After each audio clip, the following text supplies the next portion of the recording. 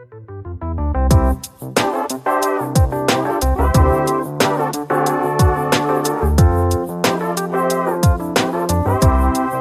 are talking about the greater good.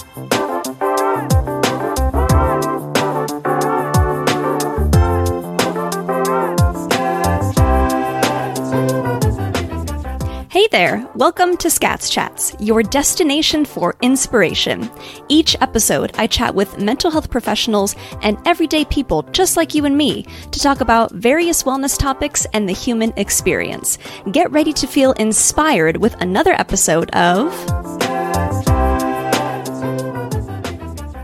So Eric, thank you so much for hopping on Scats Chats. I appreciate you being on here and coming on today and telling your story and how, music has been so influential in your life and how, ultimately through tragedy, you found music and you found a way to give back and inspire others and create a whole business out of it. So I'm really excited to get into this chat about music today and for you to share your story and all that good stuff. So I'll pass it on to you to introduce yourself and say a little bit more about why you wanted to be on today. Sure. Thank you. Thank you so much for having me. Like said previously, I'm Eric Bauberger. I'm a holistic life coach and what I call a motivational singer-songwriter. I've been a singer-songwriter for a long time, but now my coaching has made its way into the types of songs that I write and the content that I sing about and try to create guidance around. My story a little bit has been changing like all of our stories. We always seem to be going one way and then life shows you something where you then maybe go in another direction. But I feel like I've always been graciously heading to this place that I am now. And music for me was probably the only way since a very young age that I knew how to connect with myself. I never realized how disconnected I was from myself until, certain levels of anxiety and stress and just internal hardship unfolded. Music for me has become something not just medicinal for me. Like, of course, whatever creative outlet we have is medicinal for us and helpful for us in some way. But it's become something that I feel this, I don't want to say this urge, but this consistent push to share in a way to serve as a form of guidance for other people. Mm-hmm. And I'm not sure how much you want me to go into the story now of this tragic experience that became a very nourishing and inspiring experience for me. But that was this pivotal moment where I was able to understand that I had something that was very useful, which was a particular mindset, a particular attitude that I brought into a situation. And not only did I recognize that I could teach other people this because it was very useful, it's a great tool, it helped me move through something very dense with a lot of light and again grace and ease and flow. But I also realized that this is this story and the message that I have from this story, I need to put it in the form of music. And my sister was always my biggest fan, so like even still just in the hospital, I was like, I have to sing about this. It's got to be put into song. Certainly. Yeah. I mean, of course, definitely whatever you're comfortable and willing to share. I would love to get into that as well, because I feel like, maybe your story resonates with other people or people have experienced a similar thing. And I think that no matter what it is, it's important for people to know that they're not alone in whatever they go through. So yeah, I would love to hear more about, your experience and what happened.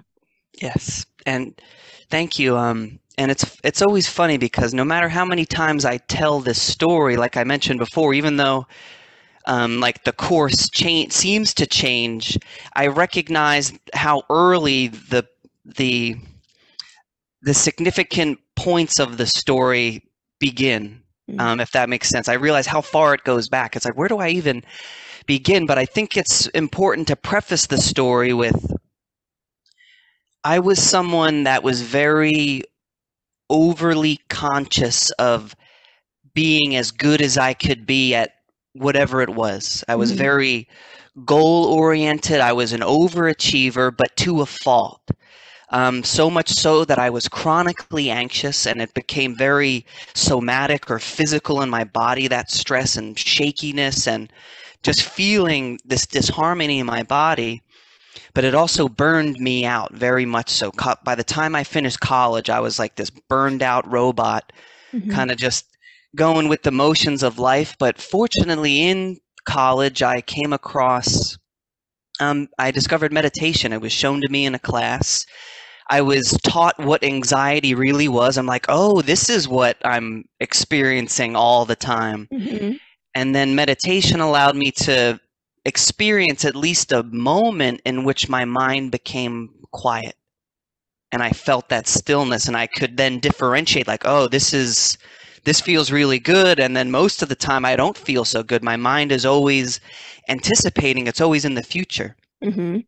So discovering meditation begins to open me up to understanding my mind. Like, I was always interested in psychology, but I started to go down the rabbit holes of like, what is consciousness? What is awareness? What is my relation to this universe? And, you know, what the hell's going on, kind of thing. And I was then given a book called The Power of Now by my dentist, actually. So I was given this book, The Power of Now, and it immediately pointed my attention back to myself as the source of my experience, as this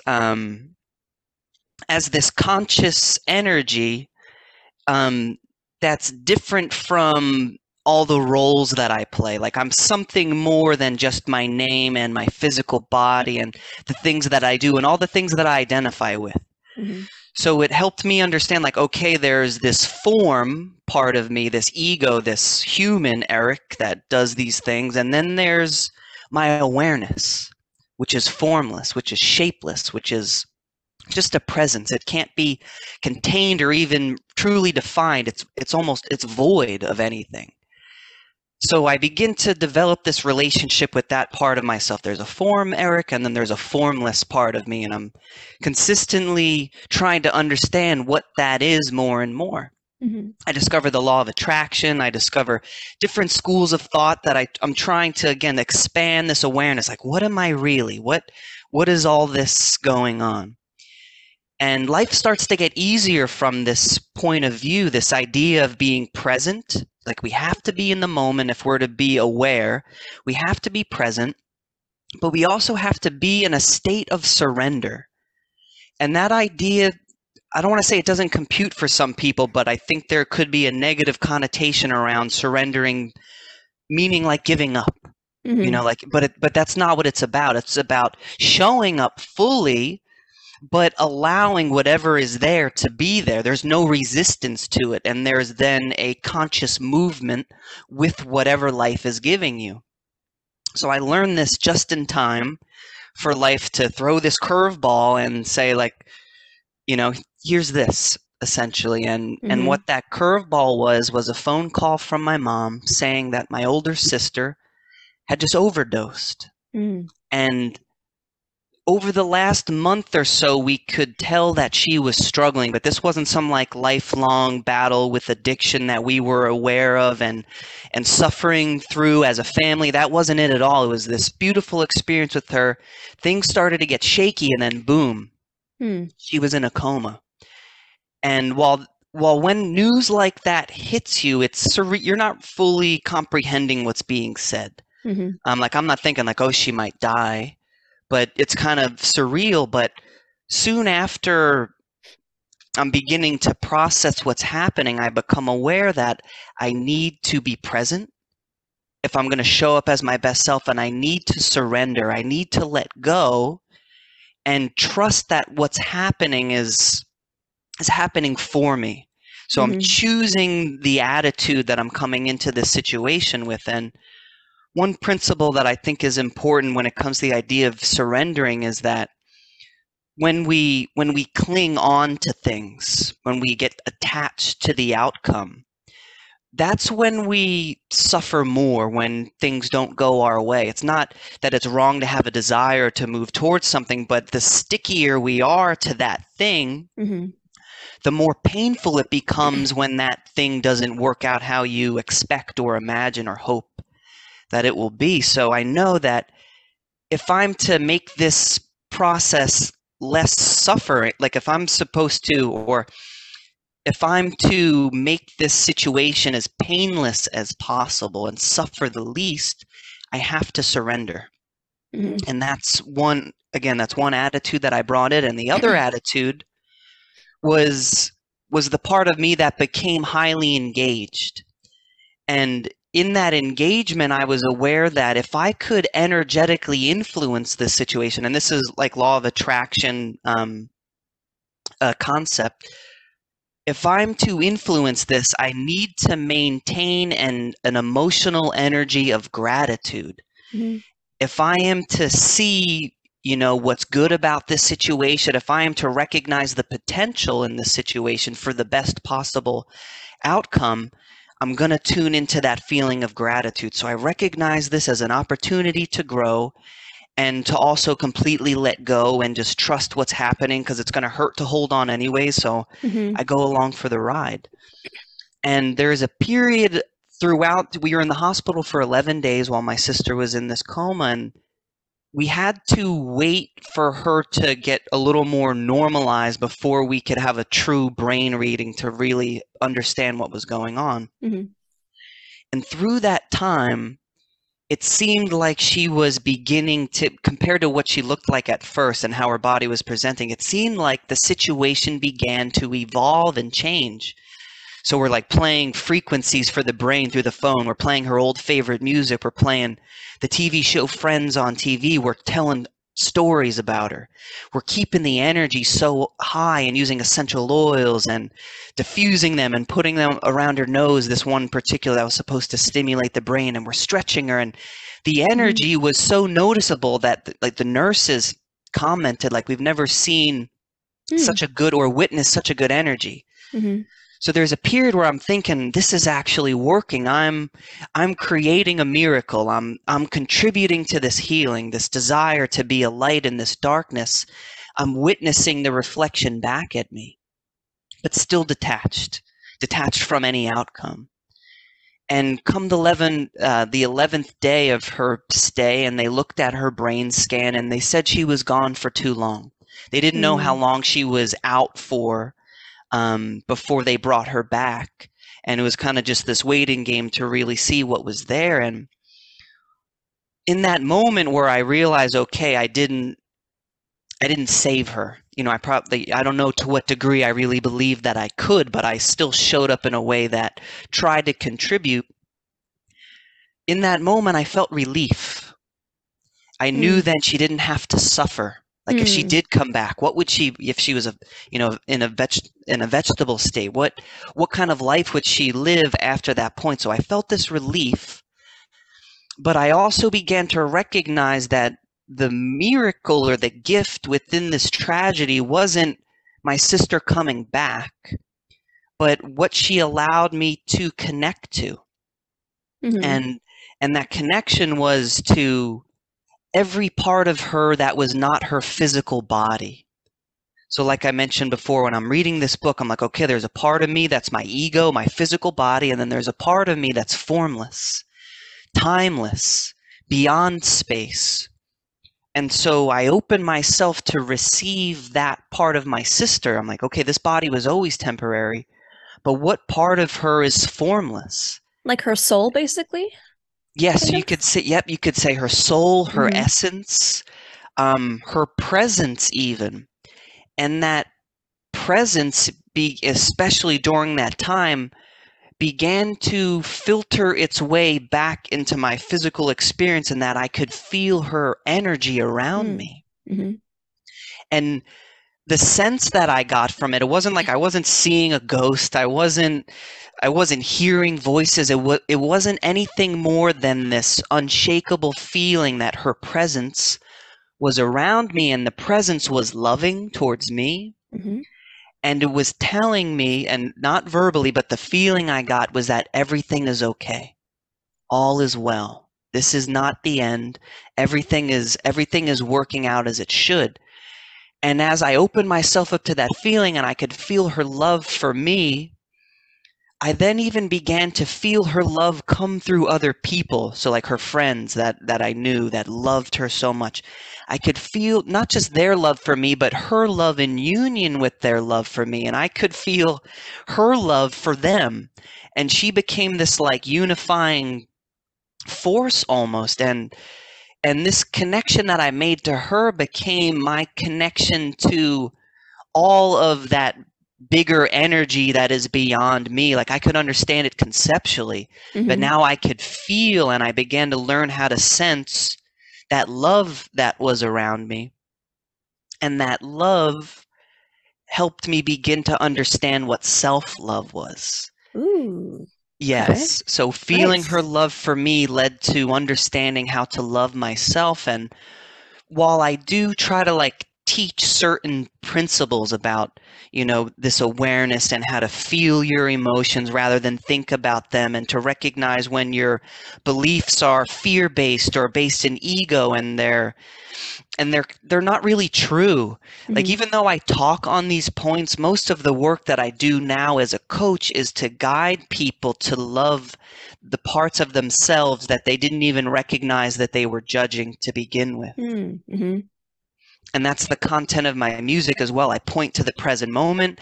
I point to, this idea that each individual is a microcosm of the entire universe, this perfectly, the energetic expression of life itself, unique to, like a snowflake. There's not more than one of each individually beautiful person. So while I sing about that stuff, it's real. The deeper message is you gotta love yourself, and and not that you should love yourself, but if you recognize yourself as more than just the things that you think and feel and say and do, then you begin to create the space that allows the awareness to bring that self-love in. I If that makes absolutely sense. love that. Yeah, that's really interesting how it kind of like all connects back to you in a way. I mean, I've certainly felt that myself, but I never was quite able to I guess describe it or depict it as well as you just did right now. But yeah, that's Thank you. very interesting. And yeah, thank you for sharing that as well. I think with, you know, death of a loved one in general is just hard to go through, but I think that you've definitely learned the, not to say that there's one right way, but a better way to experience it for you as someone who's going through this, and kind of because on my head it says choose positivity. I don't know if if you saw that, but yes, it's right there, right? But I think that it's not necessarily the positive way, but it's kind of like you said, like releasing like control, because a lot of people I think want to have control over situations, and a lot of times we can't. Obviously, what you went through was a situation where you can't control it. You're, no like medical expert, if you will. You're not the one who's trying to, bring your sister back in that way. But I think the fact that you kind of turned it into more of a holistic thing, we're trying to just keep the not positive, but keep the good energy, I guess, flowing. And I'm sure that really helped your family kind of cope with this as well. And to see that it's not just her being gone forever, like her soul lasts, as all of ours, last for this unlimited amount of time and space. And just like you said, it has no form or specific like definition, if that makes sense. So very interesting. Yeah, and thank you for re-articulating it back to me in that way. And it made me realize the significance of saying that, yes, while I wasn't just being positive, because that's what we could try to be as positive as we can, and to practice having positive thoughts is undoubtedly a wonderful thing. But sometimes we could keep trying to be happy and positive while denying what doesn't feel so good. And that isn't what happened. I don't want to seem like someone that's like, this isn't bad just because, I don't want to let it affect me. But in that state of surrender and in that trust that everything was good, all the emotions of grief were able to flow through me rather than get stuck, rather than feeling that discomfort of sadness and anger and helplessness and disappointment. Rather than holding those back, I was just open to feel them, and my tears flowed through me. My anger was there, but it moved. Not only does feeling our emotions in a way that allows them to move through us help us heal, and it helps us feel more whole, but it also allows us to get into a more expansive energy that makes all the steps that we take in life that much easier. So anytime we feel stuck in our physical life, there's typically an emotion that is stuck, and partially on the level of mind, what you're believing to be true. It's stuck because there may be a subconscious judgment about that part. One example being, as a kid, I was never really grounded, or didn't really have authoritarian parents, but I recognize now that when I was angry, I wasn't really validated in my anger. No one was like, "Oh, I see that you're angry. What are you angry about?" It was never really like that. It was just like, let him get it out of his system on his own. So unconsciously, I formed this belief that, I'm not lovable when I'm angry. Because it was never validated. So now, or not so much now because I've been able to work through a lot of it, but something that presented itself was this anger that would get triggered by certain situations, but because unconsciously I was judging it, I couldn't allow it to move. But as I allow that anger to move out, just recognizing it, what it wants, which is really just a boundary of some kind. Typically when we're frustrated or angry, it's usually a boundary that's being crossed. But once that anger could then move, then I could understand what was vulnerable underneath. This sadness or this fear of not being lovable. And once I felt those emotions and let them flow through me, again, surrendering to the anger rather than pushing it down, my life around me began to rearrange itself. Like physical things start happening in reflection. And while maybe there were definitely a couple moments where I could have been a little more forward or direct and been the one to ignite or initiate something, it just happened on its own, really. And it's, again, to emphasize the way that the world around us reflects that inner state or that inner flow of energy that we either allow and surrender to, or we resist. Yeah, that's really interesting. And I think that's kind of something that I am currently working on in therapy too, as well as like that inner self-compassion of when you feel these necessarily unpleasant emotions like anger or sadness or what have you, is to not deny them and not I guess put them in a different compartment in your mind and say, I don't want to go there, I don't want to touch that, you know what I mean? It's to kind of actually experience that and feel that for yourself, and that way you will gain more self-compassion because you're feeling these certain things, if that makes sense somehow. Yeah. In that feeling of our feelings, as redundant as that sound, as we physically feel, or as we feel the physical sensation of an emotion, right? It's not like it, anxiety isn't just something in the mind. It's very somatic, visceral. There's tension. And the more you allow yourself to feel how that emotional energy is expressing itself, just that feeling is nurturing, is compassionate.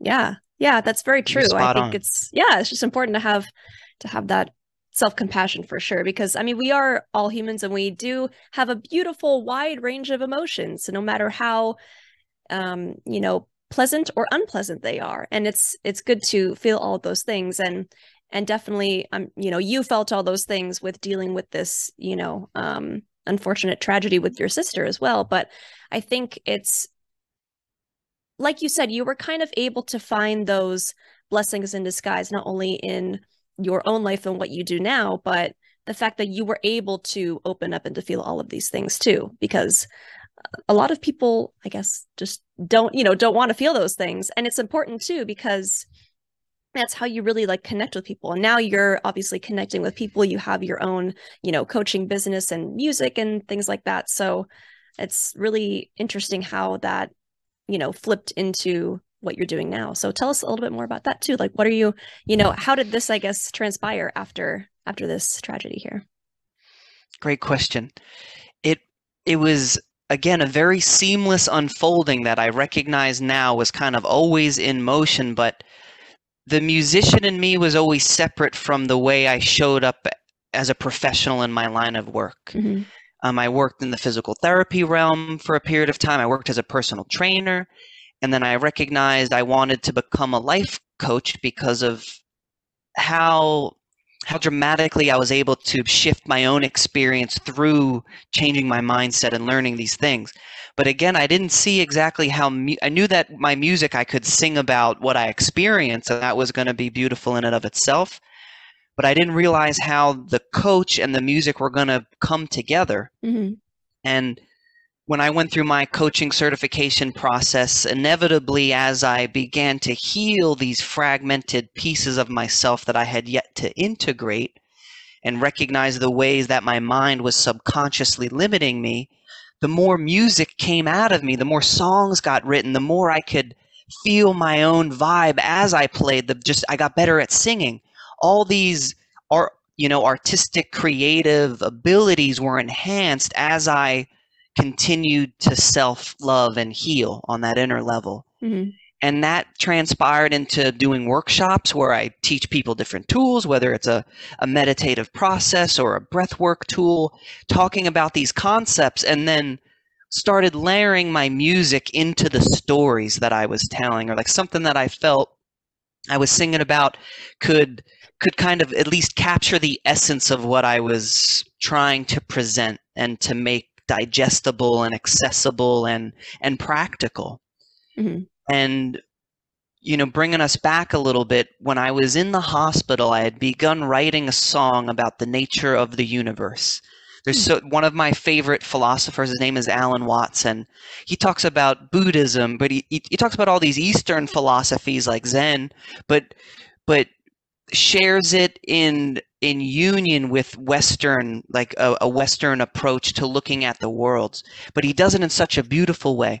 So I start to write this song about that, just saying, this universe is formless, is shapeless, it's always growing, but it's also falling apart. And when I was in the hospital, I recognized that what I was describing in the song was what I was experiencing with my sister. Mm-hmm. So I took this song, and rather every time I said the word it, I changed it to she. And this song, now called She Is Home, kind of just wrote itself and captured that experience. And as I did that, it was I'm very proud of the song. I love the song. I'm happy that I could have written it in honor of my sister. But I recognized that it was just capturing a small part of the story. Like, I needed to tell the story up to that point to contextualize what I'm now presenting. So I told the whole story in poetry form. Like, I wrote it out. Like, from the moment that my mom calls me, I write the whole experience out. And so it's this story in poetry form that then leads into the song. And slowly but surely, I recognize, like, man, I could do this for all my songs, or I could do this for my whole life. I could poetically tell the story that's touching upon certain principles where, the vulnerabilities, all these human challenges in the human, while my experience is unique to me, the emotions I'm speaking of are universal. I could tell my story and then use a song to kind of really, I move my hands like this because I feel like it brings the energy up, but it also kind of grounds what I'm saying on a vibrational level. And so this turned into what I call a self-help rock opera. I love that. That's cool. Thanks. Yeah. So I tell my story from beginning to now. And it's the story of a wrestler, like a boy that's naturally musical who takes the course of an athlete and becomes a wrestler because he's trying to be masculine and reach this idea of success, and he loses himself in it.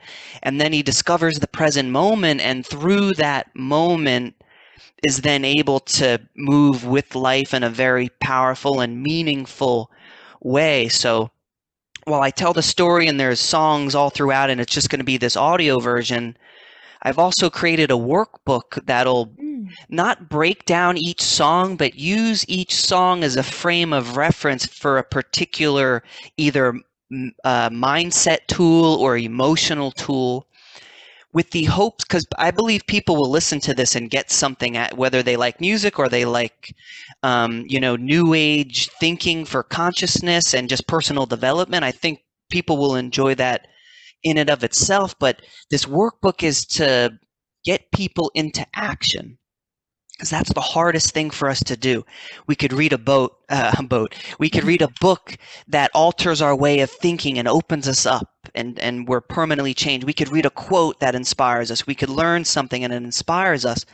But then when it comes to taking actual steps towards that bigger vision, the subconscious fears are keeping us back. So while the musical or the rock opera is intended to open people up and to help them feel and see a little differently, the workbook is intended to then use that to guide people into action. And that's what makes me, that's what makes this coaching that I do, and not, therapy. And therapy is beautiful, and there's certainly certain things that are out of my scope. But the processes I use are very therapeutic, with that edge of guiding people into action or just changing their habits in a way that supports what they really want and really nourishes them and allows them to be that most authentic version of themselves, happy and whole and expressive and creative and dancing with life. And that's the name of the rock opera, is Dancing is the Point. Dancing is the point. Oh, I like that. And to bring back what you mentioned too, like, you could read a self-help book, but like, how are you going to implement that into your own life? It's kind of like telling you, things and educating you in that way. But it's like how some people may not know how to bring it back into their own life. But I absolutely love all of this, and I want to check out your music too. So where can people find you out there to check out your music and coaching, Eric?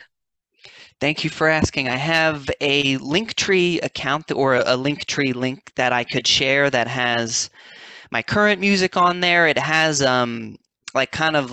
what's the word that I'm looking for? Kind of like a beta exercise for the workbook, where it's a song that I wrote and recorded that's intended to get you into a certain energy, included with a 4-step PDF of an exercise to turn that energy into a nourishing action. So that's on my Linktree, and everything that will soon come out will be through that Linktree account. People could access everything. Sweet. Awesome. So we'll put that in the episode description as well, so people can access that.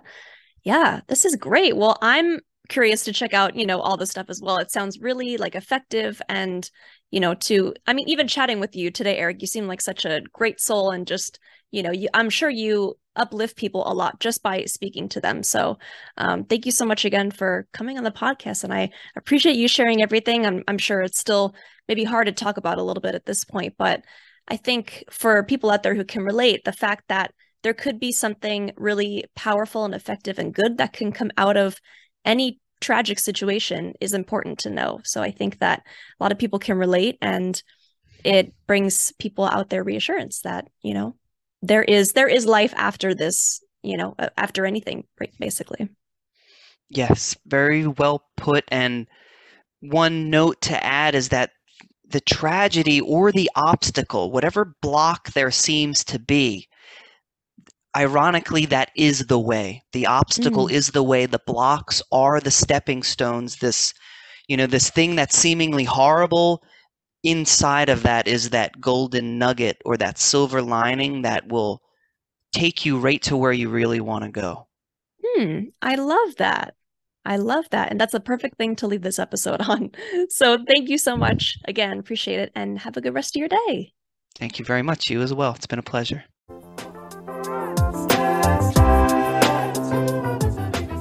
Thanks for listening. We hope you enjoyed this episode. Find out more about us at www.scatschats.com.